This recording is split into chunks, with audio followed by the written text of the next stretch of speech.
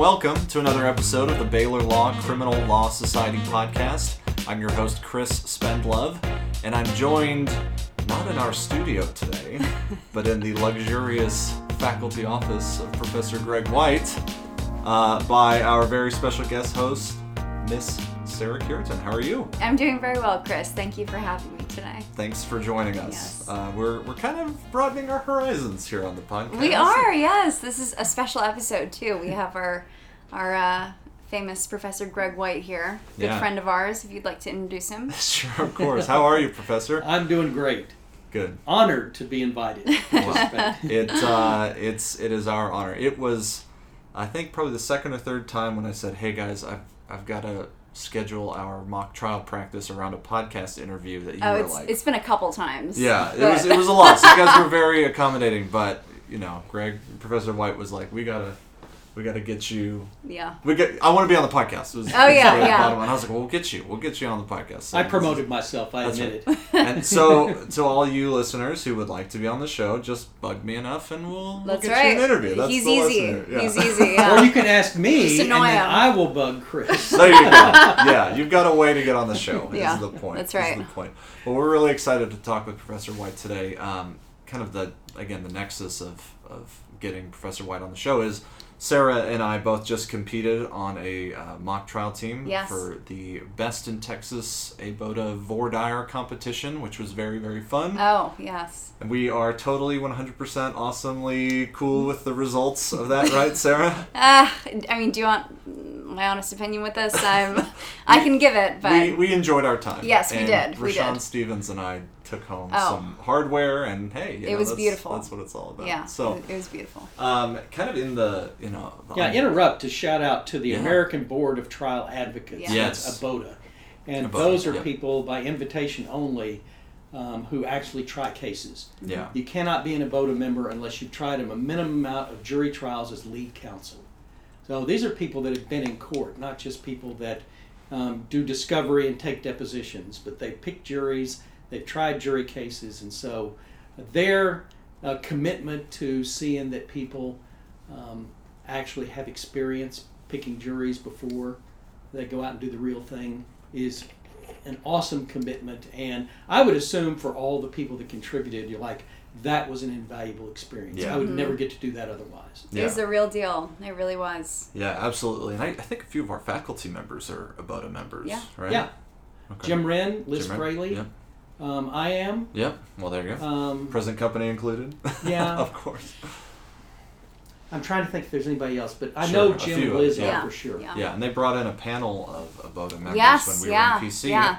And that was really cool, especially for me, I don't know, I'm a kind of an old-fashioned guy, but their emphasis on the Seventh Amendment and right to a jury trial, that really was impactful to me. So, cool. Professor Powell was a member of ABOTA also. Okay. And he used to have a bumper sticker promoting the Seventh Amendment on the back of his Jeep. They have all the bumper stickers. That's not usually the amendment you see on the bumper sticker. It really isn't, no. Oh, that's great. Yeah, well, for what it's worth, thank you, ABOTA members, for having us, because it was really valuable. We've talked quite a bit here about voir dire in the criminal context. This was a civil suit, but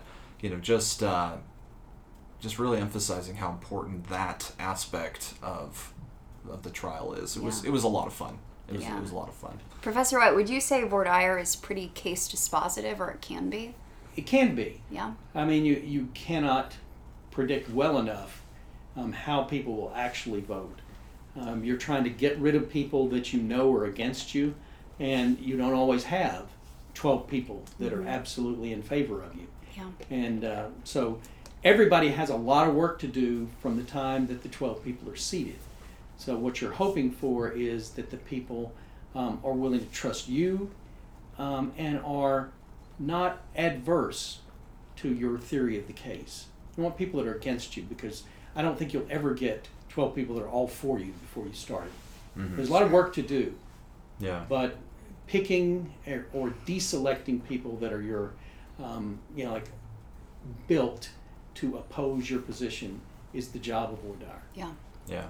It was really cool to see that in action, because we got to do a little bit of that in PC, but they brought in real folks from Bexar County. It was in the San Antonio. A lot of them, in San Antonio, in the Bexar County courthouse. A lot of folks from the community. And hearing, we talk about in the Criminal Law Society a lot being a normal person, right?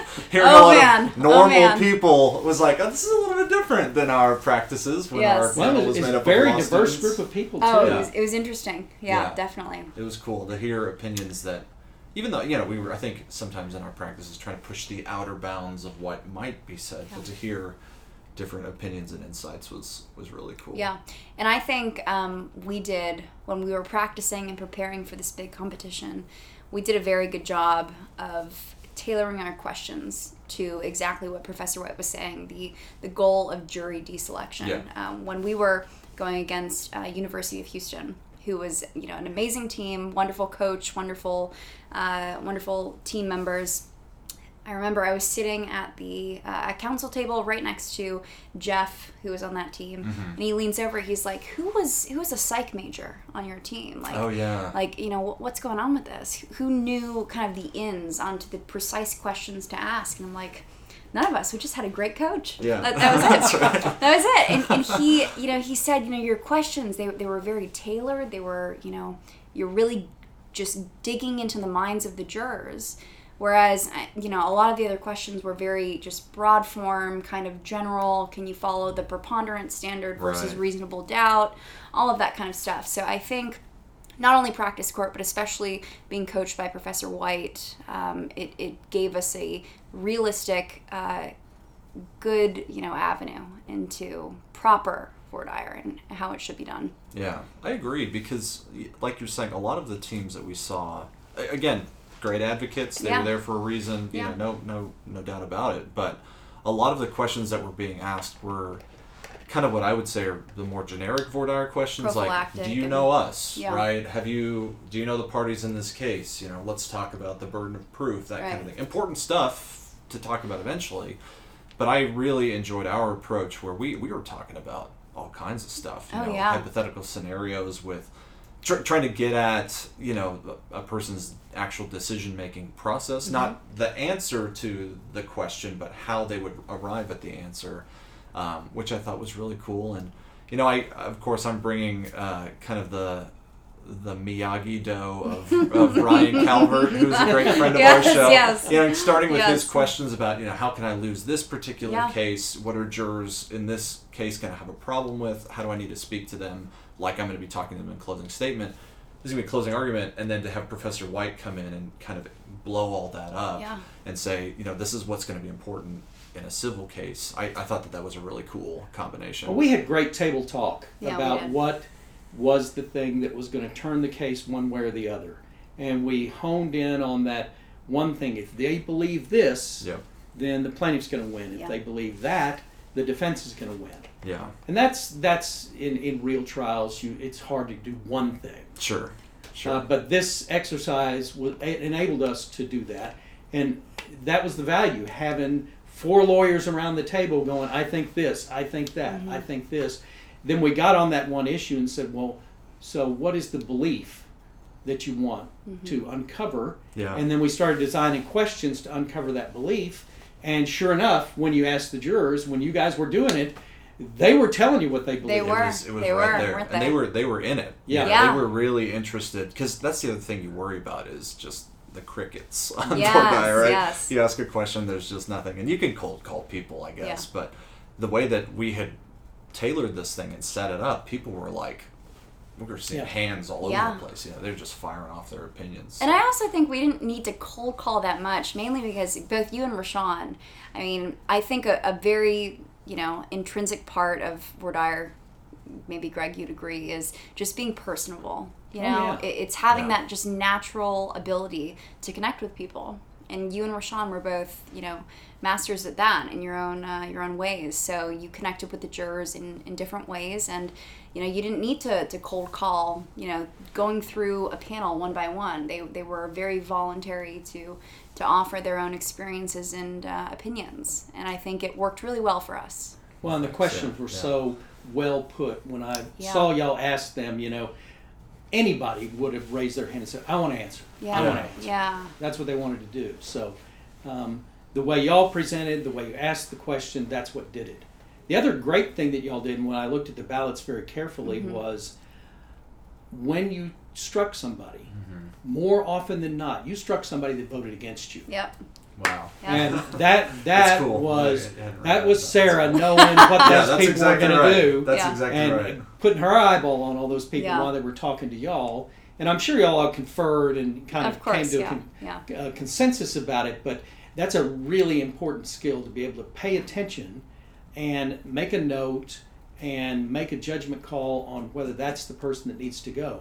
Yeah. And it's not just one question, but it's a series of questions that reveal those beliefs and how strongly they hold them that tells you that's not a person I want. Yeah. You know, it was also interesting with that, like something as small as facial expressions and like pauses, and especially with jurors that they're very expressive. Usually, you know, if I was keeping a very close eagle eye on the panel while both Chris and Rashawn were delivering their voir dire, and you know, there were some jurors that were, you know, super engaged here and there, and then as soon as you reached a certain topic or a certain question, they really shut down. And you know, even if they didn't provide anything, I was like, okay, this isn't sitting well with them, or you know, their eyebrows were furrowed in a certain way, or their body language kind of like, you know, curled up a little bit, or so it's very interesting what you can get both from the expressive responses as well as the you know, non-expressive kind of body language responses to those. So I think it worked well with us. Yeah. We were Well, the other thing that you learned was it's not about whether they're women or men. No. It's not about whether they're a school teacher or a plumber. Right. It's not about where they live in town. Yeah. It's not about all those things that you know, or they're a Lutheran or a Catholic, you know, or are they, you know, Jewish and generous, or are they Lutheran and, you know, not generous. You know, none of that stuff works. Right. Yeah. It's all about their heart and mind, and that's what you got to ask about. Yeah. Well, I think, you know, all those things worked in combination. Just to give you an idea, listeners, you know, Rashawn and I had the speaking roles, and that was a tough decision to come to. Yeah, We could talk it about was. that for a while, because Yeah. Sarah did such a good job, especially on her opening You're statement sweet. and Oh, stuff. you're But sweet. you know, when it came down to it, we needed somebody in that tactician role who was really dialed in and really detail oriented, and it became clear that Sarah was the one to do it. We talked a little bit in our episode about the criminal voir dire boot camp that we got to do during PC. I think I've heard that one. Yeah, about, you know, wanting to do a little bit more in that exercise as the person at the table watching everybody. And Michael Morin will be pleased to hear, you know, that I have since figured out that Goose was in fact the radio intercept officer, not the tail gunner. So Sarah, as our Goose, as our radio intercept officer, was really keeping us on target, you know, and to keep with the Top Gun thing. Yeah. I mean, we were bouncing back to that table saying, "Talk to me, Goose. You know, talk to me, Sarah. It was good. What are you seeing? What do we need to focus on? Who do we need to talk to?"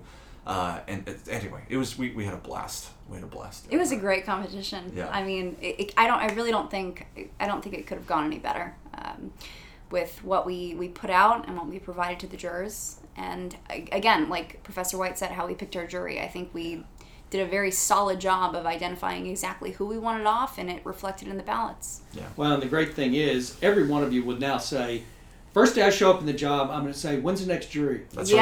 right. That's Yeah, right. that's I right. volunteer. Yeah, That's right. It's going to be fun. I mean, it's going to be fun. They're not going to be scared of it, not going to be worried about it, No. not going to wonder if you're going to do well. You're going to be volunteering, Yeah. stepping up. Absolutely. It'll be cool. And that's, you know, we talk about being practice ready here at Baylor, right? And just getting to do stuff like that and having a great coach who can get us there. I mean, that's part of it. So, voir dire is one of the many I'd like to say I'm things. really enjoying this podcast where you continuously say, what a great coach. This is really helping me a lot. So this is why we bring people on here. We'll just to continue. inflate I mean, it won't stop, Professor We're White. also in a very cozy office setting. We are. You know, the We are. studio's fine, but it's a little bereft of I'm character. on I think Professor we're- White's little footstool bear right now. Yeah, it's an a Ottoman sweet little bear, bear. which I think is cool. And he's my favorite, so yes, it's a very nice, cozy little place. And it's Friday afternoon. Yeah, Right. that's right. We're just hanging loose. It's great. That's right. Well, I was going to say, you know, voir dire is just one of the many things that Greg White brings to the table. Yes. Here's Oh, yeah. a little bit more I know. inflation. I know. We typically, one of the first questions we asked, but we had such a good conversation on voir dire, is the guest's story, kind of how you got from point A, wherever you want that story to be, in the beginning or at some point thereafter, to where you're at now. So I'll kind of turn it over to you and just kind of ask you the Greg White story, as it were. So my wife had asked me to marry her, and I thought that the right thing to do was go talk to her dad.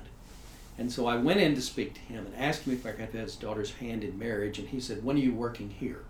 And I said, "Well, I have a job." And he said, "You didn't hear me. When are you going to start working here?" And I said, "Monday?" And I question mark. Yeah. He was a very, very well-respected trial lawyer in Central Texas. And so by working with him, I got to do cases I would have never had a shot at. I was trying cases from my first year. 2 years out, I argued a case before the Texas Supreme Court. Oh, my Wow. gosh. I just did all kinds of stuff that was massive opportunities for me. And in the firm, I was the only one that was willing to do appellate briefs. And so when they established the board certification in civil appellate law, I was only 5 years out of school, but I already qualified for it. Wow. And so I took the test Oh my and qualified gosh. in the first group of people that were board certified in civil appellate law. And so that's how I got to doing more appeals than I did trials. But one thing that did help me was I never really abandoned doing trials. You could call me and I'll go try a case for you. Wow. But the thing I was really thought that I liked doing the most and that probably I was better at was doing appeals. And so I've gone through, I've probably done 60 or 70 appellate arguments. Oh my gosh. I've probably written 150 appellate briefs, one way or the other. I've tried more than 25 jury cases. With varying results, I must admit. Sure. Well, that's Some part of it, right? The ones I remember, I won. Yeah, there you go. That's what counts. That's what Professor Little said. He said if you can only talk to trial attorneys who've won their cases, it's like talking to the gambler in Vegas who's only ever won. You know Well, what to I be mean? Dangerous fair, game. Professor Little and I tried cases together. Oh yeah. Yeah, Okay. and we've never lost. Well, there you go. I'm not shocked, Yeah, that's not honestly. surprising. I'm not shocked. We have tons of great stories of cases we tried together. I bet. I think that Robert tried his first case in federal court with me. Okay. Yeah. Wow. So, Okay. it just feels different over there. The courtroom is so big. You're so far away from the judge. The judge is up on this high pedestal up there. You Wow. can't really talk to the judge. You have to talk to the courtroom deputy and all that stuff. And so Yeah. it feels different. And your first time in there actually speaking doesn't feel the same as going into state courthouses Sure. where it's more intimate. Everything's kind of packed together a little closer. Yeah. He did a great job. We won that case. Sure. Wow. Again, not surprising. Yeah, to not those of us in shocked. the know, Not but shocked. congratulations. Well, we don't have That's any great. trouble with hey, take this guy. You do this witness. Yeah. Yeah. You do the close. Yeah. We don't have any Gotcha. arguments about that. You've got a good rapport. Well, this, we would love to hear as many stories as you'd be willing to share. This being the Criminal Law Society podcast, we'd love to hear, some of the criminal cases that you've tried. I'm guessing all of them on the defense side, or have you been called into? Oh, I've special never been a prosecution? prosecutor. I've never Okay. prosecuted That's- anybody, yeah.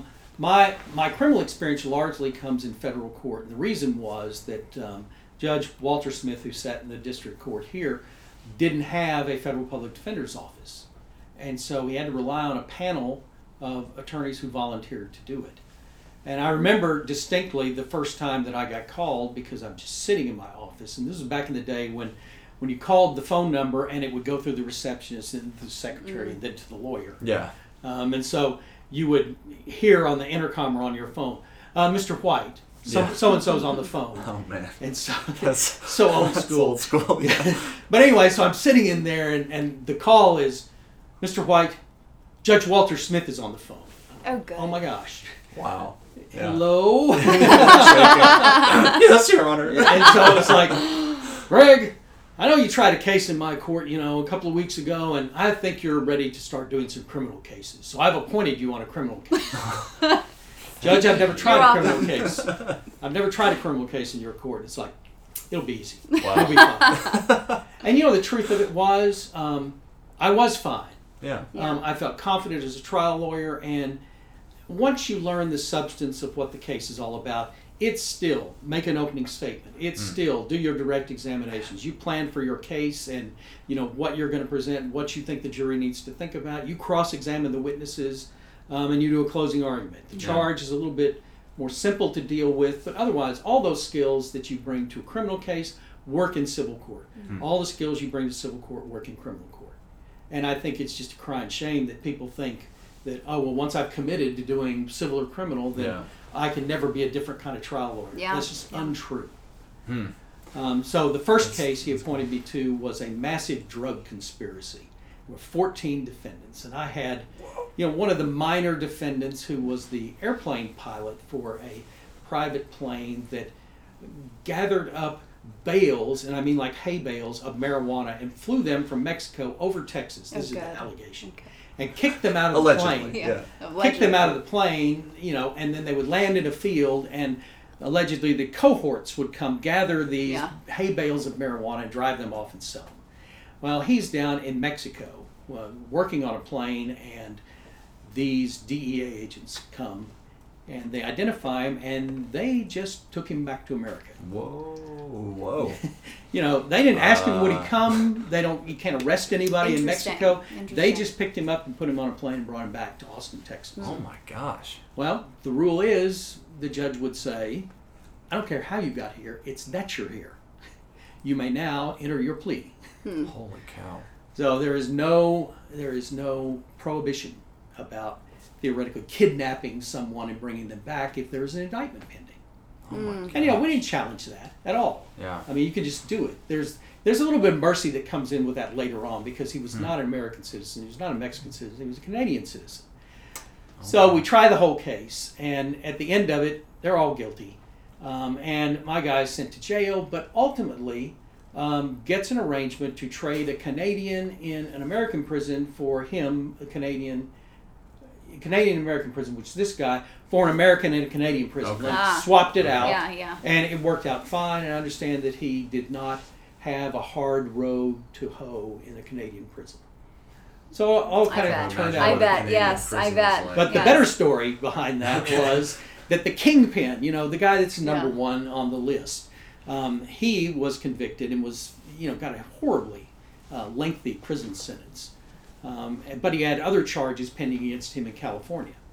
And so the federal marshals were required to obey the state writ in California to deliver the prisoner to California, which they did. He was then arraigned in California, and the judge, of course, set $1 million bond. I don't know the actual number, but I'm trying to say it was really a bunch of money. Sure. Yeah. And so he's processed through the California jail, and somebody came by and dropped off $1 million, and he walked out the door. And somebody missed the fact that he was detained as a federal prisoner. So he's on the lam. And so but back here in Waco, and he eventually reaches back here. I remember what episode of Narcos that was. No, that's coming. That's coming. Oh my gosh! Yeah. All right. So everybody in Waco, that story eventually reaches here, and all of the, it's kind of a small community of people that try criminal cases over in Judge Smith's court. So we're all like, oh my gosh, he's on the lam, And so, sure enough, Judge Smith calls me one evening, and he's like, Greg, watch. It wasn't Cops. America's Most Wanted. Oh, okay. Watch America's Most Wanted tonight. I go, okay. And so I did, and they had the Kingpin's picture on there, and all the charges against him, and that he had escaped, and all this stuff, and so I was like, oh wow, that was the trial I was in. Yeah. So it was on that week, and so it's about some period of time later. Let's just say a month later. Yeah. Because I don't know exactly how much. Judge Smith called. Watch America's Most Wanted tonight. So I watch it, and they found him. Where was he? They found him in California, and they trailed his car, slow-mo OJ style, right. Up some small hill, and he stopped. And he opened the car door and came out guns a-blazing. No. And they blazed right back at him, and that was the end of that gunfight. He was deceased. Oh my God. Oh my God. So I'm like, oh my gosh. And that was your first introduction to criminal law? That was criminal law. Yeah. Welcome, Greg White. Wow. We're just going to give you the coolest one. Yeah. And my witness, the one witness that I located on my own for that case is the one that I distinctly remember and is timely here, because they had said that they knew that the DEA said they knew that these guys were doing this because they had run surveillance during this particular period of time. And so, I'd seen that in the reports that were delivered by the DEA to the defense side. They tell the story of how the investigation went on. So I read that and I go, huh. And so I looked, because I was at the calendar, to see what was going on then, and was there anything to know from that. And in the Gulf of Mexico, there was a huge hurricane at the very time that they said they were conducting surveillance down there. Okay. And so I said, well, that's a little fishy. I'm not sure they're really telling the whole story about that. So I wanted to produce the jury, after that witness testified and they'd done that, I put a weatherman on. And here's how it went. The weatherman was the local guy that's on TV every night. Yeah. In those days, you watched the news Right. at 10 o'clock, right? I'm remembering this from Yes. my childhood. So you watch the okay. news at 10 o'clock and the weatherman would come on. And the weatherman for this particular station, his tagline when he came in was that he was certified by the National Meteorological Society. Oh. Unlike any other weatherman in the Right, Central yeah, Texas area. yeah. He had the certification. Okay. So, so I call him, he says, well, yeah, I testify, and I said, well, here's the dates, and, the hurricane was there. That's all I really need to know. Yeah. He says, fine, I'll bring some graphs and maps and stuff. I said, Nice. Great, Love that'd be it. cool. Love it. And so he gets up on the stand, and I say, is it true that you're the only Central Texas weatherman who is board certified by the National Meteorological Association? He said, yes, it is. Wow. I said, all right.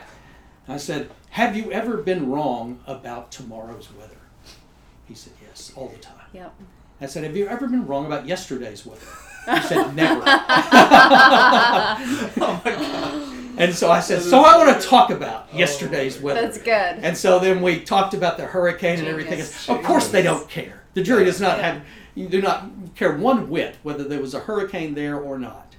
Because ultimately they believe that these people had been engaged in a conspiracy to import drugs into Texas. And at that period of time, weed was as bad as anything else. Sure. Right. There's no excuse Right. for weed just because more people use it than they do other drugs. So and there was no kindness to weed dealers different than, like meth or something like Yeah. that. Right.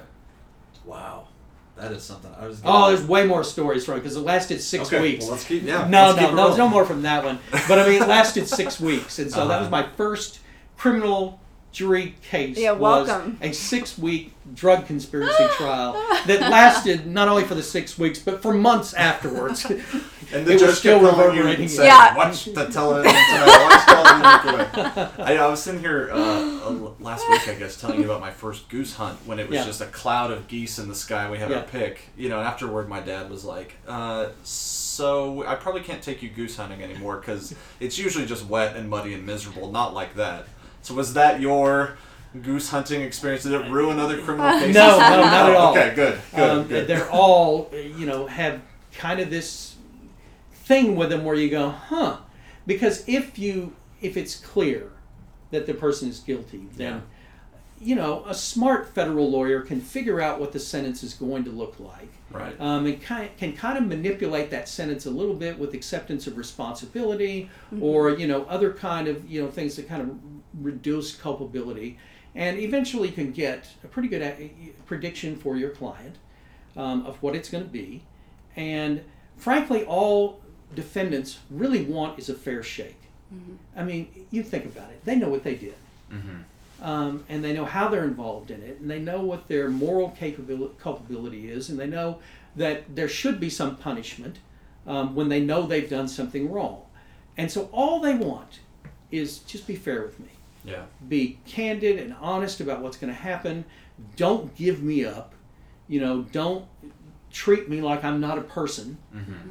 Tell me everything I need to know so that I can make a smart decision.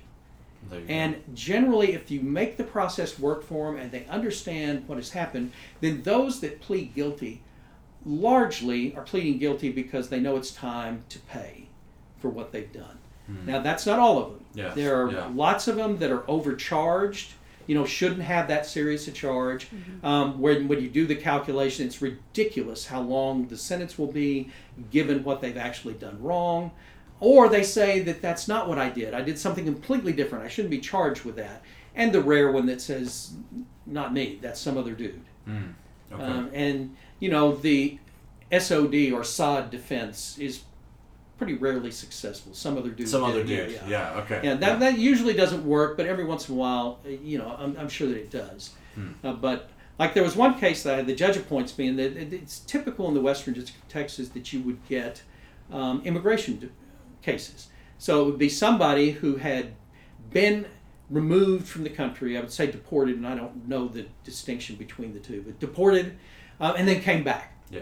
If you do that, that's against the law. Right. Seriously against the law, like 10 years or more against the law. So it's bad. And so I get appointed on one of these. And the circumstances were that this guy had received a charge for drunk driving in Bell County, Texas, and he was in the Bell County jail when the federal officials came up and they said, "Are you, so-and-so?" And he said, "Yes, I am." They said, "You're under arrest." He said, "I know I'm under arrest. I'm sitting in a jail cell. In jail. You're under rearrest. Oh, good. I'm arresting you Okay. again. What for? Because you were deported and now you're still in America." Came back. And so when I get to talk to him, he says, "When I left, they gave me a sheet of paper that said that I could come back in 2 years." Who gave you that? INS, the naturalization, immigration naturalization. Do you have that paper? I said, "Yes, I do." Oh my gosh. I said, "Let's see it." Hello. And I mean, sure enough, it says right there, you are being deported. This decision has been made, and you may not return for 2 years. What the heck? Wow. That's not the law. The law is you Yeah. may never return. Yeah. And so I said, "We're going to trial." And so Of course. we get to trial, and we decide on a bench trial because I don't want to take the chance Yeah. that somebody's going to have bad feelings about immigrants, or Smart. think That's wrongly smart. about it. But the judge is bound to be able to look at this and say, you can't tell people they can do something and then punish them for doing the thing that you said they could do. Right. And so there it is. And so we I can't get that sheet of paper into evidence without putting the defendant on the stand. Of course. Yes. I did not like that idea at all. Right. Right. But no other way to do it. And so there it is, and he introduces it, passes it up to the judge. The judge looks at it, and the judge has this very quizzical look on his face when he looks over at the government. Is this this has Of course, form yeah. number INS 2075 on it? And he said, "Is this real?" And yeah, it's real. Oh, come on. I'm like, okay. Wow. And so then, pass the witness, Your Honor. First question, when did you actually come back? And he goes, "I don't know what you mean." He's really kind Come of on. juggling a little bit. Irrelevant? No. And he Come on. says, "You came back immediately, didn't you? You crossed the border like 30 days after you were deported." And he goes, "I don't know if it was 30 days. And Judge Smith goes, "Sir, do you know Yeah. the penalties for perjury?" Oh man. And so the guy goes, "Yes." Mm-hmm. They didn't wait the 2 years. Oh man. And so that reduced my argument to, it doesn't matter what the time is, they didn't find him. They didn't find him till after 2 But years. still, Your Honor. Come on, They man. didn't find him till after Oh 2 my years, so gosh. he does get the benefit of this thing, and the judge goes, shaking his head at me, and I go, Oh, man. "Judge, really? That was a good Do you argument. want to pay for room and board for this guy who came back and has never done anything Oh, beyond a man. drunk driving thing for 7 years?" And he says, "No, I do not. Unfortunately, I do not have a choice." Wow. That was it. Huh? Wow. Yeah, that was it. That is something. I just like, oh, Yeah. why did you say that? And that hadn't come up at all, obviously, in your interviews with them. We just read a case, the Doggett case in Advanced Crim Pro. It's a little bit different because the guy had been, they were indicting him for like huge amounts of drugs, and he flees to Colombia, and then he ends up in like a Panamanian prison on his way to Colombia, ends up in prison in Colombia, finds his way back to the U.S., and 8 years later, the government's like, "Oh, hey, you're the guy we were going to indict." And he ends up winning on his right to speedy trial argument. So a little bit different, Yeah. but it had been 2 years, right? Interesting. Since your guy had come back. Interesting. Yeah.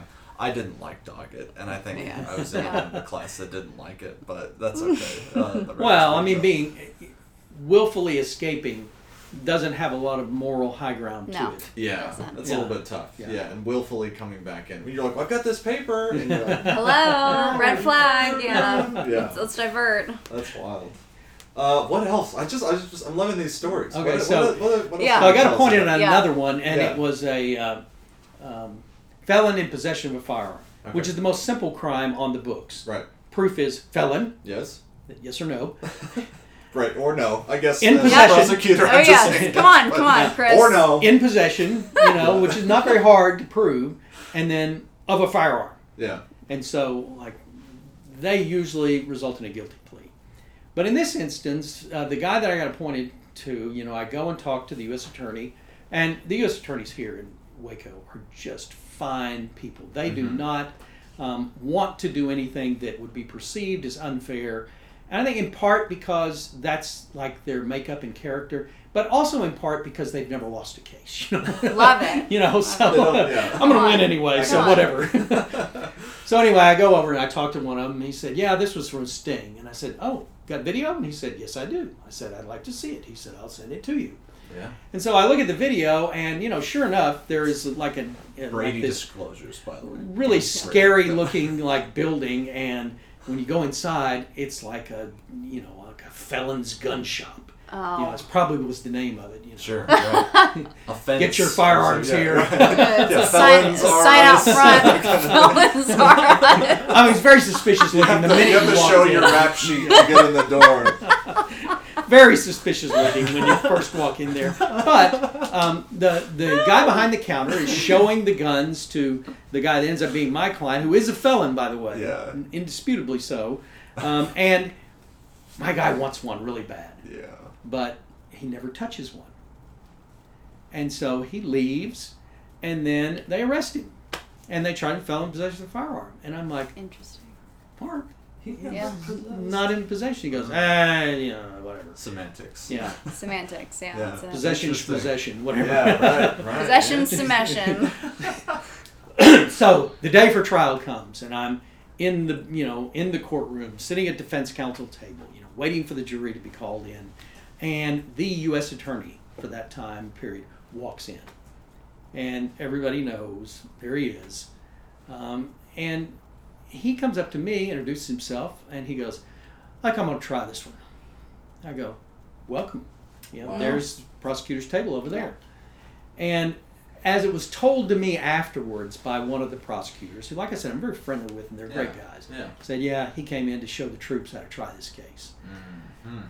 And so we try it, and I think that he thought it was going to be, so, Your Honor, we present proof that he's a felon. We also have witnesses here who will say he was in possession, and we have a witness who says is a firearm. Yeah. Yeah, right. He thought that was going to be the proof, and then I would go, But Nah. when the video went up and all that, you could kind of see the worry on his face that this wasn't all that he had dreamed it would be, and sure enough, hung jury.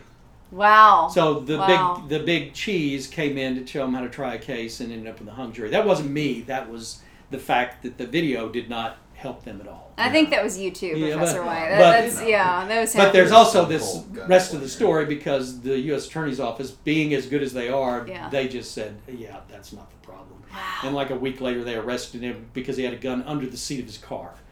There you go. So the second indictment was not as easily disposed No, I don't of think as so. the He first didn't one. come back to try that one, did he? No, I don't think so. He had enough of that. It's like you guys will figure it out eventually. Yeah, but then that goes to the next story, which Yeah. is that one of the witnesses in these is always an ATF guy, Mm-hmm. felon in possession of a firearm. So somebody has to get up there and say that this is a firearm, that when you take certain action with it, it will explode and project some kind of projectile, and that's what the statute defines as a firearm, and that it's traveled in interstate commerce, because you can tell right here that it was a Springfield gun, and the factory for those is in Massachusetts. Sure. There you go.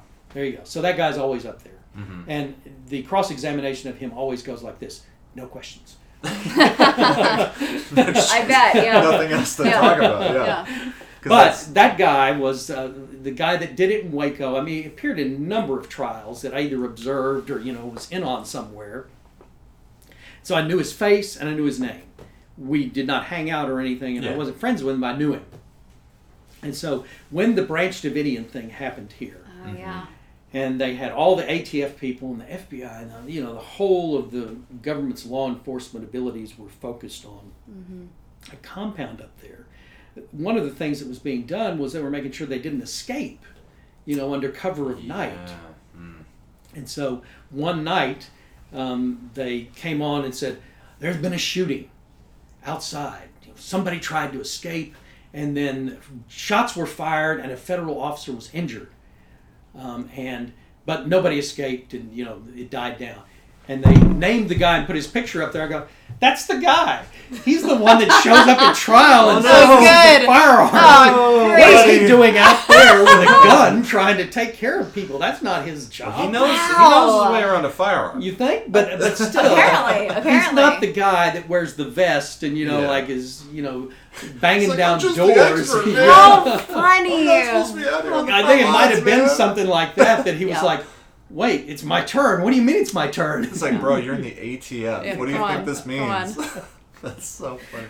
But he wasn't Call hurt of badly. Duty. I mean, it Okay. was like he didn't.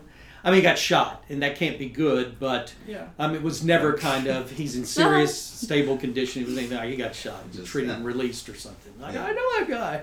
It's so funny. You had some fun stories on the Yeah. criminal side, Rustin White. They just, I think it was the Court of Criminal Appeals just yesterday or just very recently came out with a clarification that the felony possession of a firearm in Texas is you've got a firearm or not. It doesn't stack up if you've got 3 or 4 different guns, which was kind of interesting to see. Well, there's another interesting question that came up with that, and that is that if you have been charged with a felony, but as you can in Texas, you can discharge the felony by one of those diversionary things where you get deferred adjudication. That's the word for it. Deferred adjudication. I got one of those on a speeding ticket once. Yeah. I should know that. good, Deferred good. adjudication. You There are you go. guilty, I'm sure. Not No, don't say anything. Oh, Don't- yeah. Fifth Amendment. Plead the fifth. Please continue.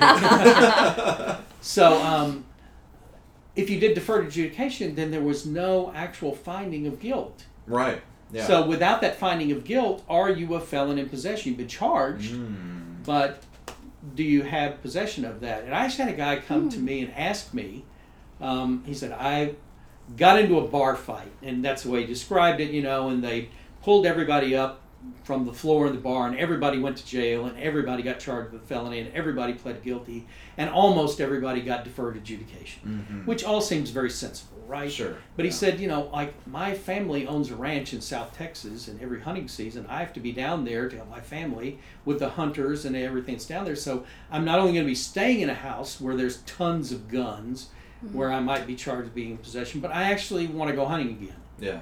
And so we tried to call anybody we could to say what's the government's position on whether he's a felon in possession with the Texas deferred adjudication law. Wow. And no one would answer the question, so we filed a case in federal court for a declaration that he was not a felon. Oh my gosh. And sure enough, when they answered the case, I got a call from Washington, not from the local people, Washington, D.C., and they said, it's our position that he is not a felon. Wow. And I said, well, that's great.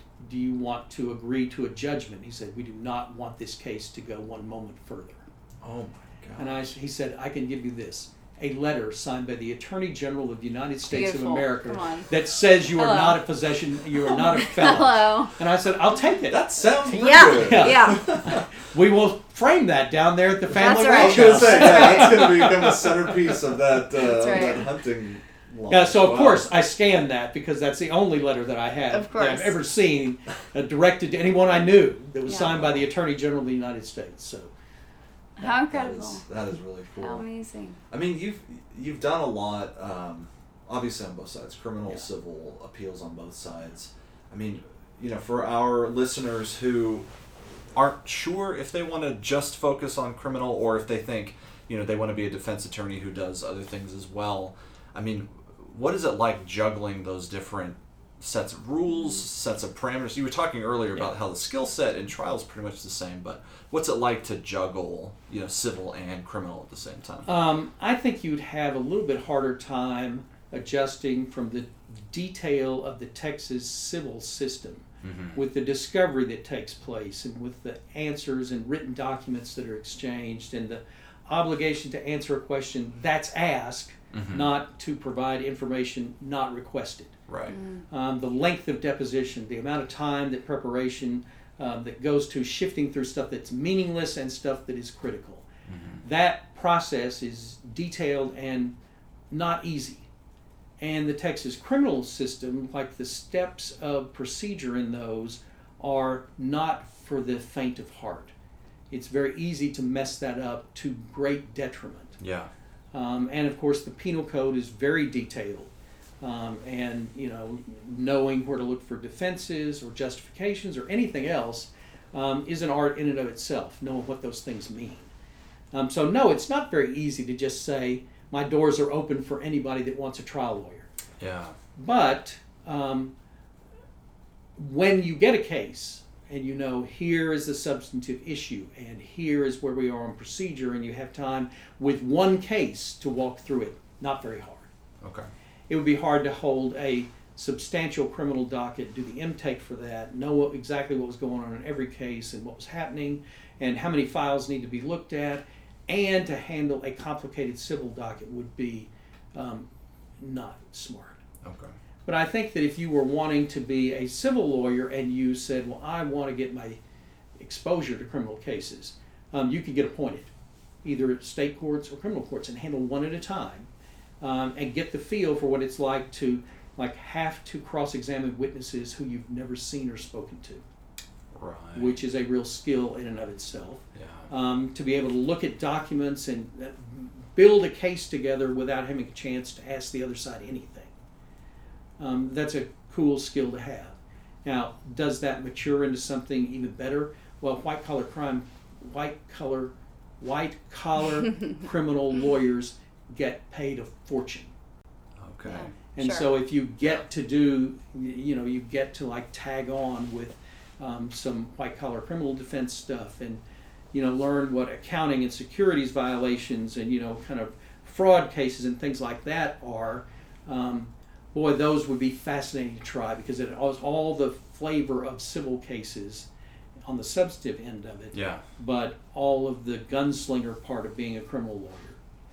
The That sounds cool. gunslinger part. How Yeah. true, huh? Yeah, that's really cool.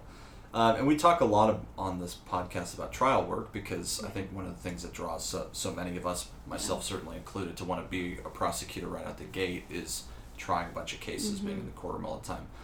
Can you talk with us a little bit about what it's like being an appellate attorney, particularly a criminal law attorney, what particular set of skills that might take, now, and what it's like to argue in front of the big judges? metropolitan areas like Dallas, Fort Worth, San Antonio, Houston, Austin, those district attorney's office will have a separate post-conviction section. Mm-hmm. And so they need appellate lawyers. Yeah, yeah. And they don't care whether you came from a civil background or anything else. They need people who can write and people who can argue.